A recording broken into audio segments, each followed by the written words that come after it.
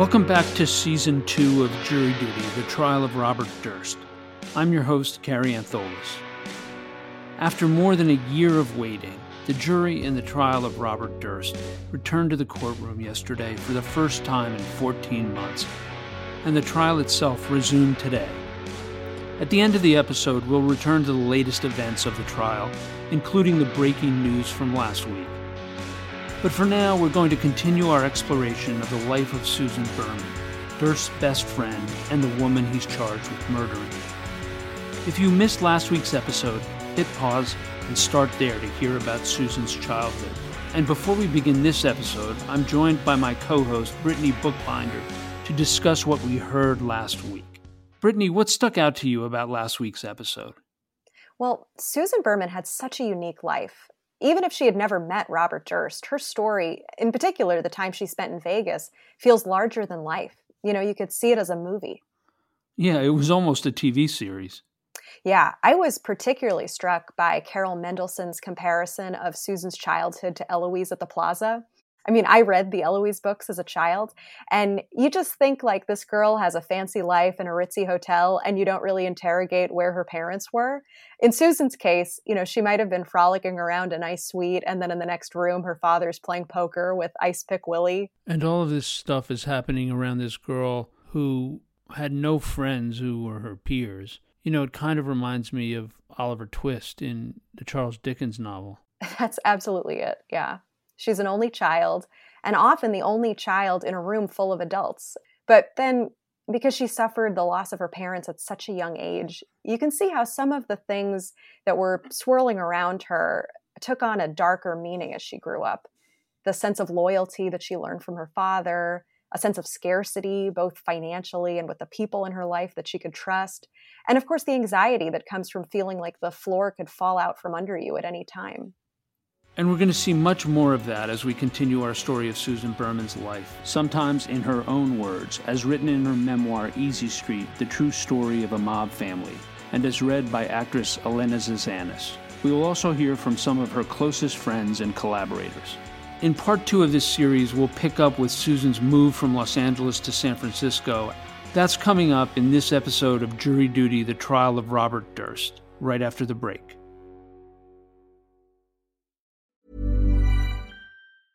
It's that time of the year. Your vacation is coming up. You can already hear the beach waves, feel the warm breeze, relax, and think about work. You really, really want it all to work out while you're away. Monday.com gives you and the team that peace of mind. When all work is on one platform and everyone's in sync, things just flow. Wherever you are, tap the banner to go to Monday.com.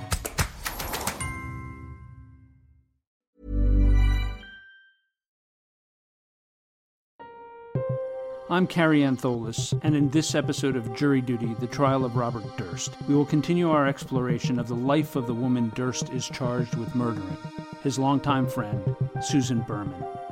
In the last segment, we learned about Susan's childhood as a mob princess in up-and-coming Las Vegas, and how her life was marred by the loss of her parents by the time she was 14. Today, we pick up with Susan's move from Los Angeles to San Francisco after graduating college. In presenting Susan's story, we draw from interviews, evidence, her memoir, and trial recordings. With a newly minted diploma from UCLA and a trust fund to sustain her, Susan set her sights on a career in journalism. Veteran reporter Charlie Bagley, who has been covering Robert Durst for decades, describes what it must have been like for Susan arriving in San Francisco in the late 1960s. And so after graduating UCLA in the summer of 1967, she decides to head to San Francisco and ultimately Berkeley, the University of California, where they were trying to revive the graduate journalism program. And it was a tumultuous time. I mean, think about what was going on the campus. Not only were there almost daily demonstrations at Sproul Plaza on the UCal Berkeley campus, but Martin Luther King was killed in 1968. He was assassinated. Bobby Kennedy. I mean, there was this ferment, and Susan, like many young people of that era, was affected by it. But Susan kind of stood out as a little different. She was not a dilettante. This was a woman that was extremely dedicated to what she wanted to do. She worked hard. One fellow student of hers told me that when they were told to do a sort of a master's project, Susan went and read a lot of the master's theses by preceding classes and then started discussing with the professors what it was that they wanted. So she went out of her way. And again, the Berkeley campus is in an uproar every single day. And Susan was part of that ferment, but she was also separate from it because there she is tooling around campus in a white Mercedes. The contrast was pretty funny. Just when all the other students are trying to commit class suicide, Susan is embracing her luxurious lifestyle. After graduation, Susan got straight to work.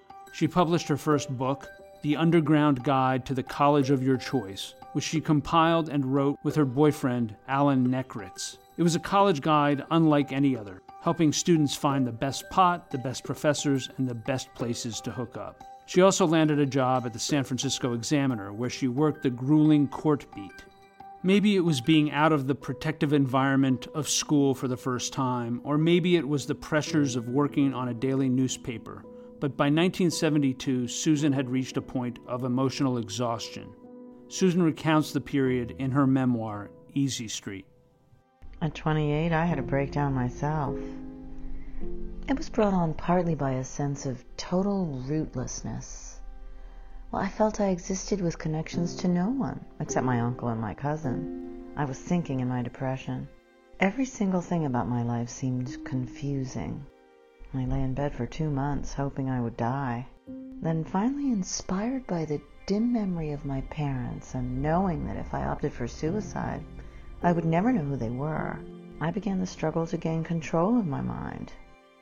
I remember the gruesome mornings. I would walk the 6 blocks from my apartment in Pacific Heights in San Francisco to the shrink's office. It took me 45 minutes. I lingered on street corners, afraid to cross the street for fear I would throw myself in front of a speeding car.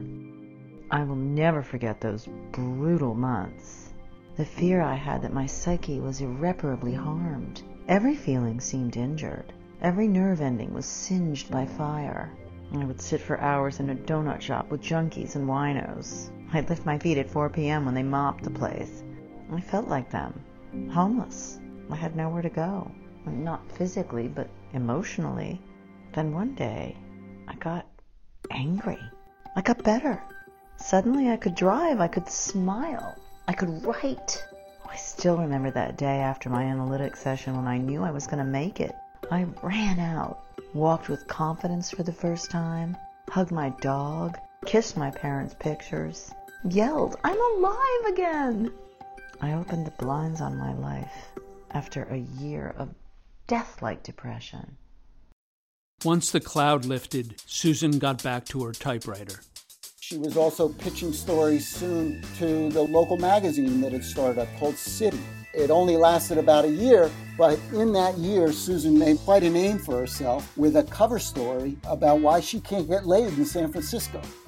The famous Getting Laid cover story. This one story seems to come up a lot, considering the volume of Susan's published works. Durst's defense attorney, the legendary Dick DeGuerin, out of all her credits, thought it was worth mentioning in his opening statement. She was a great writer, terrific writer. She had a sense of humor. She wrote an article for City Magazine, and I think it's been on the screen, City Magazine in San Francisco, that said, "Why can't I get laid in San Francisco?" A friend of Susan's reflected on the absurdity and the calculation that went into writing that story. Quote, "She was completely unqualified to write that story," end quote. Journalist Julie Smith told Charlie Bagley, laughing. It had a huge impact and got everybody talking. And Susan learned from this experience. What are the elements of a story that gets you on the front page, that gets people talking about it? So she was puttering along at a pretty high rate. Now, this doesn't mean that she had success at every moment, A friend of hers, another reporter, told me that when she visited Susan's apartment, the door to the apartment was covered with rejection notices from publishers and magazines. And Susan was sort of dismissive of the whole thing, like those jokers don't know what they're missing. In the late 1970s, Susan met an aspiring musician, Nick Chavin, who became another lifelong friend. Chavin was a singer who went by the stage name of Chingo Chavin. As a young adult, he gained notoriety by singing humorous country songs with explicit subject matter. I was living in San Francisco at the time, and I was a performer. And my manager, my agent as a performer, told me there was someone he wanted me to meet, and she was a writer. And she wrote music reviews, and we were always anxious to have, publicity for a music reviewer. So I was sitting on the washing machine in her basement, and my manager came in with Susan Berman, and we met, and we felt like kindred spirits. I hadn't moved to New York yet, and I don't think she had either. She was living in San Francisco. So we met. She wrote a few short pieces about me and my band, and then I moved to New York. It was a new relationship, but Chavin needed a favor, and his instincts told him that Susan could be trusted. Chavin and his wife were separating, and she wanted their 5-year-old daughter, Brandy, to go live with him in New York for a while. They needed someone who could accompany the little girl on a long flight. Chavin asked Susan, and though she had never met the child, she agreed. Because she lived up to the trust we had put into her, and she made Brandy happy and secure, and I would love her forever for that. Not long after, Susan moved to New York too. She rented a studio apartment in a converted townhouse on Beekman Place, just blocks from the United Nations and the East River. It was there, again in the laundry room, that she made another lifelong friend, her new neighbor, Miriam Barnes. I was doing my laundry. She came in to do her laundry. I was rather quiet and shy, and she, hi, Susan, and I just moved here from blah, blah, blah, and we just became fast friends. She was vivacious and exuberant when she, was in her better moods, and she was very outgoing. She had a lot to say. She would talk, and she had a big personality. Susan's byline began appearing in bigger and bigger magazines: Cosmopolitan, New York Magazine, and Family Circle, where she landed a cover story on Miss America turned politician Bess Meyerson. A plum assignment for Us magazine got her on the set of a groundbreaking new show, Saturday Night Live. During interviews, she and cast member Lorraine Newman clicked, and the two became friends. Years later, Newman would describe Susan as a, quote, very complex person, end quote. She said, quote, Susan could be full of energy, but could also be very draining. She was very funny, but needed emotional support from her friends, end quote. It was New York City in the late 70s, and Susan frequented fashionable spots like Elaine's and the Russian Tea Room. She could be spotted with celebrities or friends like Nick Chavin, Bob Durst, and Durst's pretty young wife, a med student named Kathy. And it was in New York that Susan wrote Easy Street, the true story of a mob family.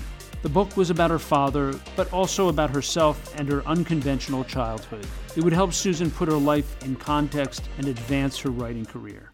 It would also lead to an introduction to James Grady. In 1979, I was working as an investigative reporter for syndicated columnist Jack Anderson. Jack Anderson was a muckraker and a Pulitzer Prize-winning journalist who covered many topics, including organized crime.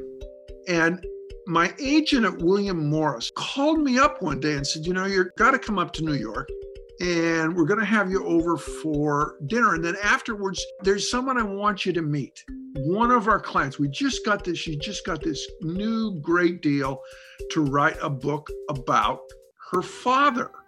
Apparently, the publisher was concerned that, despite growing up the daughter of a mobster, Susan really didn't know much about the mafia and hoped that Grady could give her a tutorial.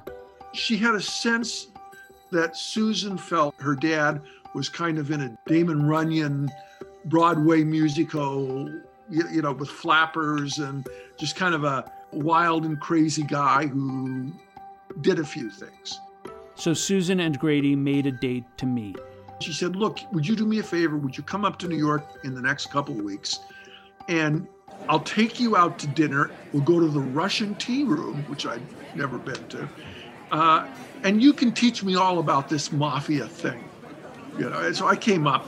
We go to the Russian Tea Room. We're ushered in, and she had been a New York magazine, Slick magazine writer. And we got shown to like a primo table, which I realized only after I saw other people getting turned away. We're sitting there in the middle, and we ordered drinks, and I ordered a daiquiri because I thought it was sophisticated. I was this Rube, Montana boy on some level, and here's this sophisticated New York hotshot woman who clearly everybody knew who she was in the tea room.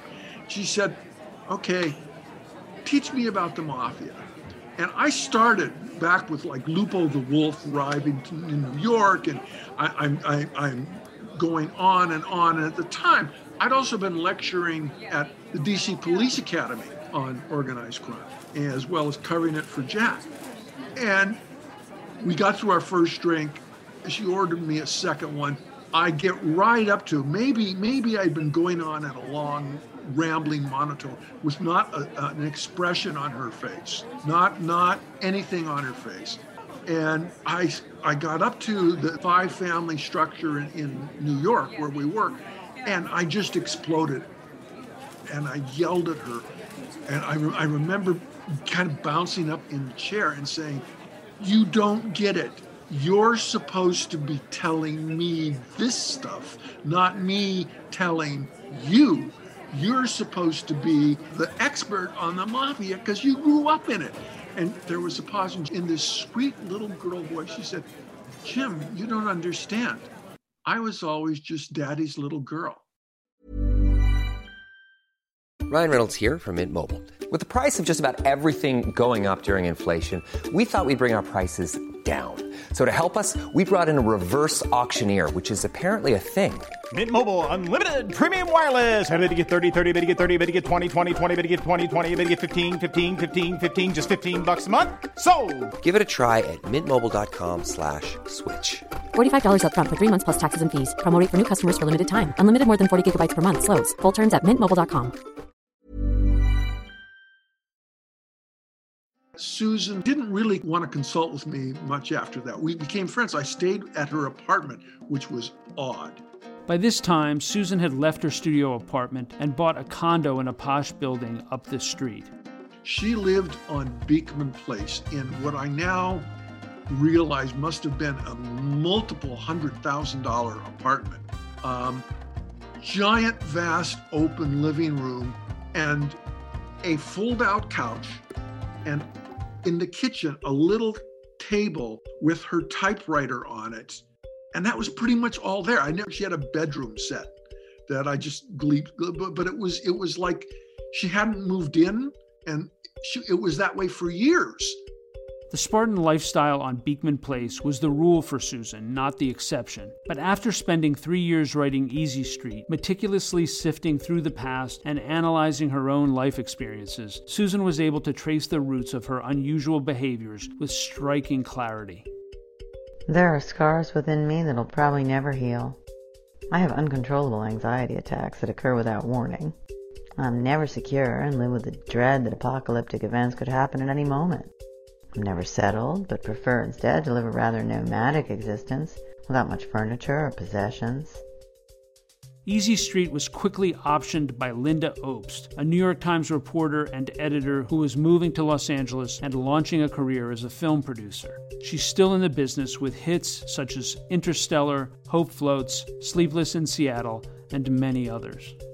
So Susan and I met, and she assigned the rights to myself and a gentleman named Danny Goldberg. I was there for development and to help get the movie sold. And Danny, who she trusted completely, was there to help, and I think also because she needed a strong man to help her get up and down elevators and She was phobic about various things. Their collaboration would last 5 years, with Easy Street, the book, never making it to the screen. They remained friends after, but during the intense period of adapting the book, Linda and Susan worked together 2 or 3 times a week.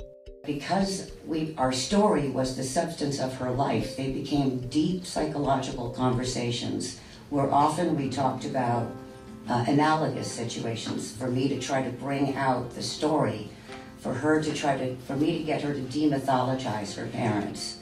So often we talked about our love lives, they became sort of deep dish psychological sessions, which development meetings often do become, in which Susan and I really got to know each other on a deep psychological level. These sessions also revealed some of Susan's eccentricities. Opes describes her as very excitable, very exuberant, a little bit manipulative, in that she knew who would be best to take care of her, and she very much tried to keep the people that could take care of her, that could keep her safe, very close to her, very tightly close to her. She was phobic. She had extreme phobias. She couldn't go up elevators. She couldn't cross bridges. Susan's other defining characteristic was her loyalty. It's mentioned time and again by friends and colleagues. She learned loyalty from her father. She expected loyalty?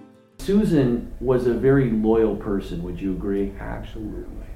Linda Opes put it this way. Loyalty was everything to Susan. She learned it from her father. It was the mafioso way. If you had a friend who took care of you, you took care of them for life. She was extremely loyal to a number of lifelong people, for life in a lifelong way. Of course, one such friend was Bob Durst, with whom Susan had remained close since their days at UCLA. Susan began talking about him the day we met, virtually. She wanted me to meet him very, very much. She spoke about him in great hyperbole. She thought he was very much the most important person in her life. She was crazy about him. She said he was incredibly rich, incredibly handsome, incredibly everything, incredibly incredible. And that he was going to give the greatest party for Easy Street, that he was a real estate scion, and he was so cool, and I would love him so much. And she was so over the top about it that I said, but Susan, we could have Nora or Nora and Carl. Opes is referring to celebrity couple Carl Bernstein and Nora Ephron, who was one of my best friends at the time. We could have a literary party.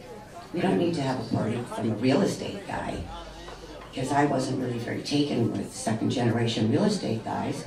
And she was like, no, he's my best friend. I love him so much. We're unbelievably tight. And it never stopped. The book party finally happened in December of 1981, hosted by Bob Durst at Sammy's Romanian Steak on Manhattan's Lower East Side.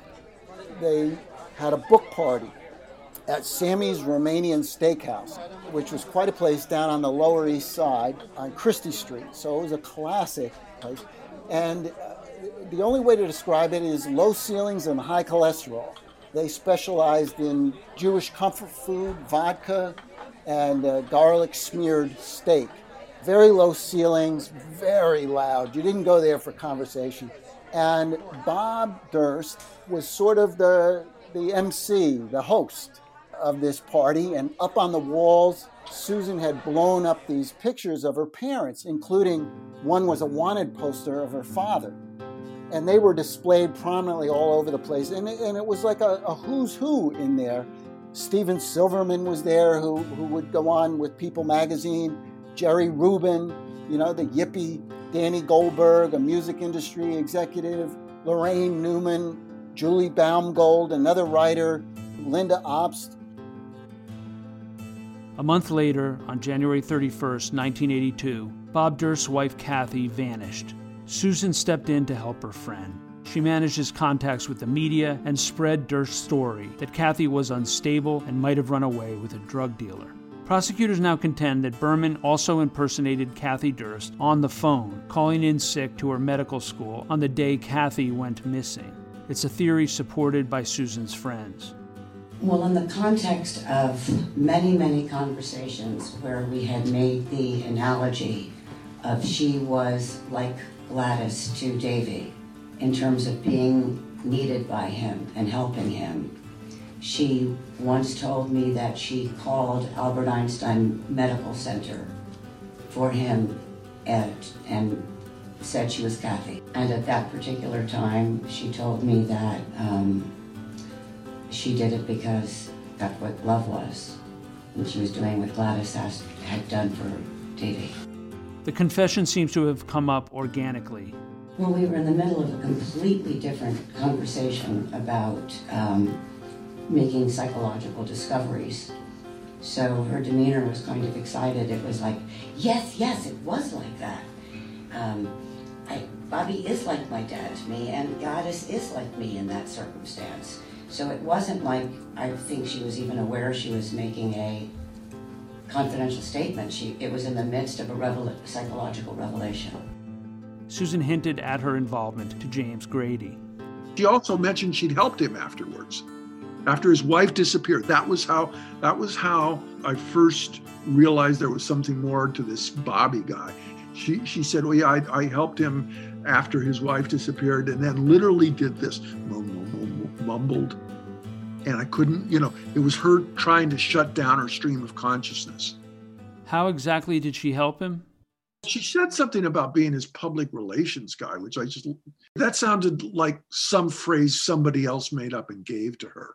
She implied there was more, but she wouldn't go there. Susan's friend and neighbor Miriam Barnes remembers a conversation the two had, seated awkwardly on straight-back chairs in the entryway of Susan's apartment. It was the same day Kathy disappeared. She recounted it for prosecutors. She said, I'm going to tell you something, but I need you not to ask me any questions. She said to me, I did something today. She said she did it for Bobby. It took her a while to get it out. She was very nervous. And when Susan got nervous, she would pick at her lip. And she said, I did something today and did it for Bobby. And then her next statement was, if anything ever happened to me, Bobby did it. With their mutual friend Nick Chavin, Susan was more direct. Susan said to me specifically that Bob killed Kathy, and I said, no, he didn't. And she said, yes, he did. And we argued about that, and she said, we love both of them. Kathy's gone. We love Bob. We need to protect him. Bob killed Kathy. I said, how do you know? She said, he told me. He told me. 3 years of researching and writing about her father and the mafia led Susan to revelations about her past. That much is clear. But did it influence her present and future as well? On the heels of celebrating the success of Easy Street, her dearest friend called in a favor. When it happened, she was every bit Davy's daughter. After 15 years in journalism, writing other people's stories, writing my own father's was the toughest assignment I ever picked. But he passed on to me his greatest quality, strength. Because maybe he knew that one day I would find out who he had really been, and then I would need every bit of strength I had to survive. He taught me the one thing he knew I would need, the ability to get along. Hi, I'm Daniel, founder of Pretty Litter. Cats and cat owners deserve better than any old-fashioned litter. That's why I teamed up with scientists and veterinarians to create Pretty Litter. Its innovative crystal formula has superior odor control and weighs up to 80% less than clay litter. Pretty Litter even monitors health by changing colors to help detect early signs of potential illness. It's the world's smartest kitty litter. Go to prettylitter.com and use code ACAST for 20% off your first order and a free cat toy. Terms and conditions apply. See site for details.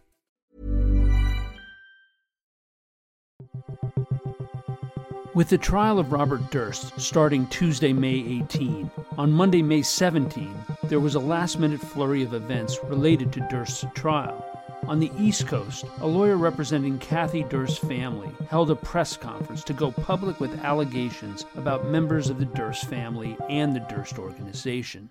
After Robert Durst murdered Kathy in South Salem, New York, on January 31st, 1982, he, with the help of Susan Berman and others in the Durst orbit, came up with an elaborate scheme to make it appear that Kathy returned to New York City and then voluntarily abandoned him, her family, her friends, her medical school education, and everything in this world that she loved. We all know that that's a sham. The Durst family, with their considerable political connections, made the investigation into Kathy's murder go away. The first cover-up was a cover-up that Robert Durst killed Kathy. But the second cover-up is comprised of the attempt of the Durst family to cover up their involvement in the cover-up of Robert's murder of Kathy. Less than an hour later, Judge Mark Wyndham bookended his welcoming back jurors in the trial with morning and afternoon motion hearings. The morning hearing addressed concerns raised by the defense about their client's health. Judge Wyndham did his best to maintain a sense of decorum, but in the afternoon, things got a little heated. It was clearly a hearsay statement, so we couldn't stipulate that. So, but that's a lie. But that's not a lie. It's a lie. Okay, Did you put something in the floor and say that down. Your Honor, everybody be seated. No, be seated. Sit down. Yeah. Sit down. No speaking. No speaking. Sit down. Right. No, you may not continue. We are going to be silent now. And now, to discuss all of these events, I'd like to bring back Brittany and welcome Charles Bagley, who is covering the Durst trial for the New York Times and for CrimeStory.com. Charlie, thanks for being with us. Thanks for having me. So, what's this lawsuit by the McCormick family against the Durst family and the Durst organization all about? Well, Robert Abrams, the lawyer, contends that not only did Bob kill Kathy, but that the Durst family, including his hated brother Douglas, who presides over the Durst real estate empire, were complicit and active in covering up what Bob had done. They have sought in the past $100 million from the Durst family, etc., Bob and the rest of them. Bob has actually been estranged from the family for a quarter century. Estranged is a bit of an understatement. Yeah, speaking of understatement, can we talk about the picture in the background? Absolutely. So he's sitting in front of a painting of a fake New York skyline with a big sign that says Long Island across the top. Yes, quite the piece of art. And he had the perfect New York accent to go along with it. I've got to say, the one thing that stuck out to me was what he said at the end about Kathy's family members still being frightened to come out publicly against Durst. Right. It'll be interesting to see how the Durst family responds to this lawsuit.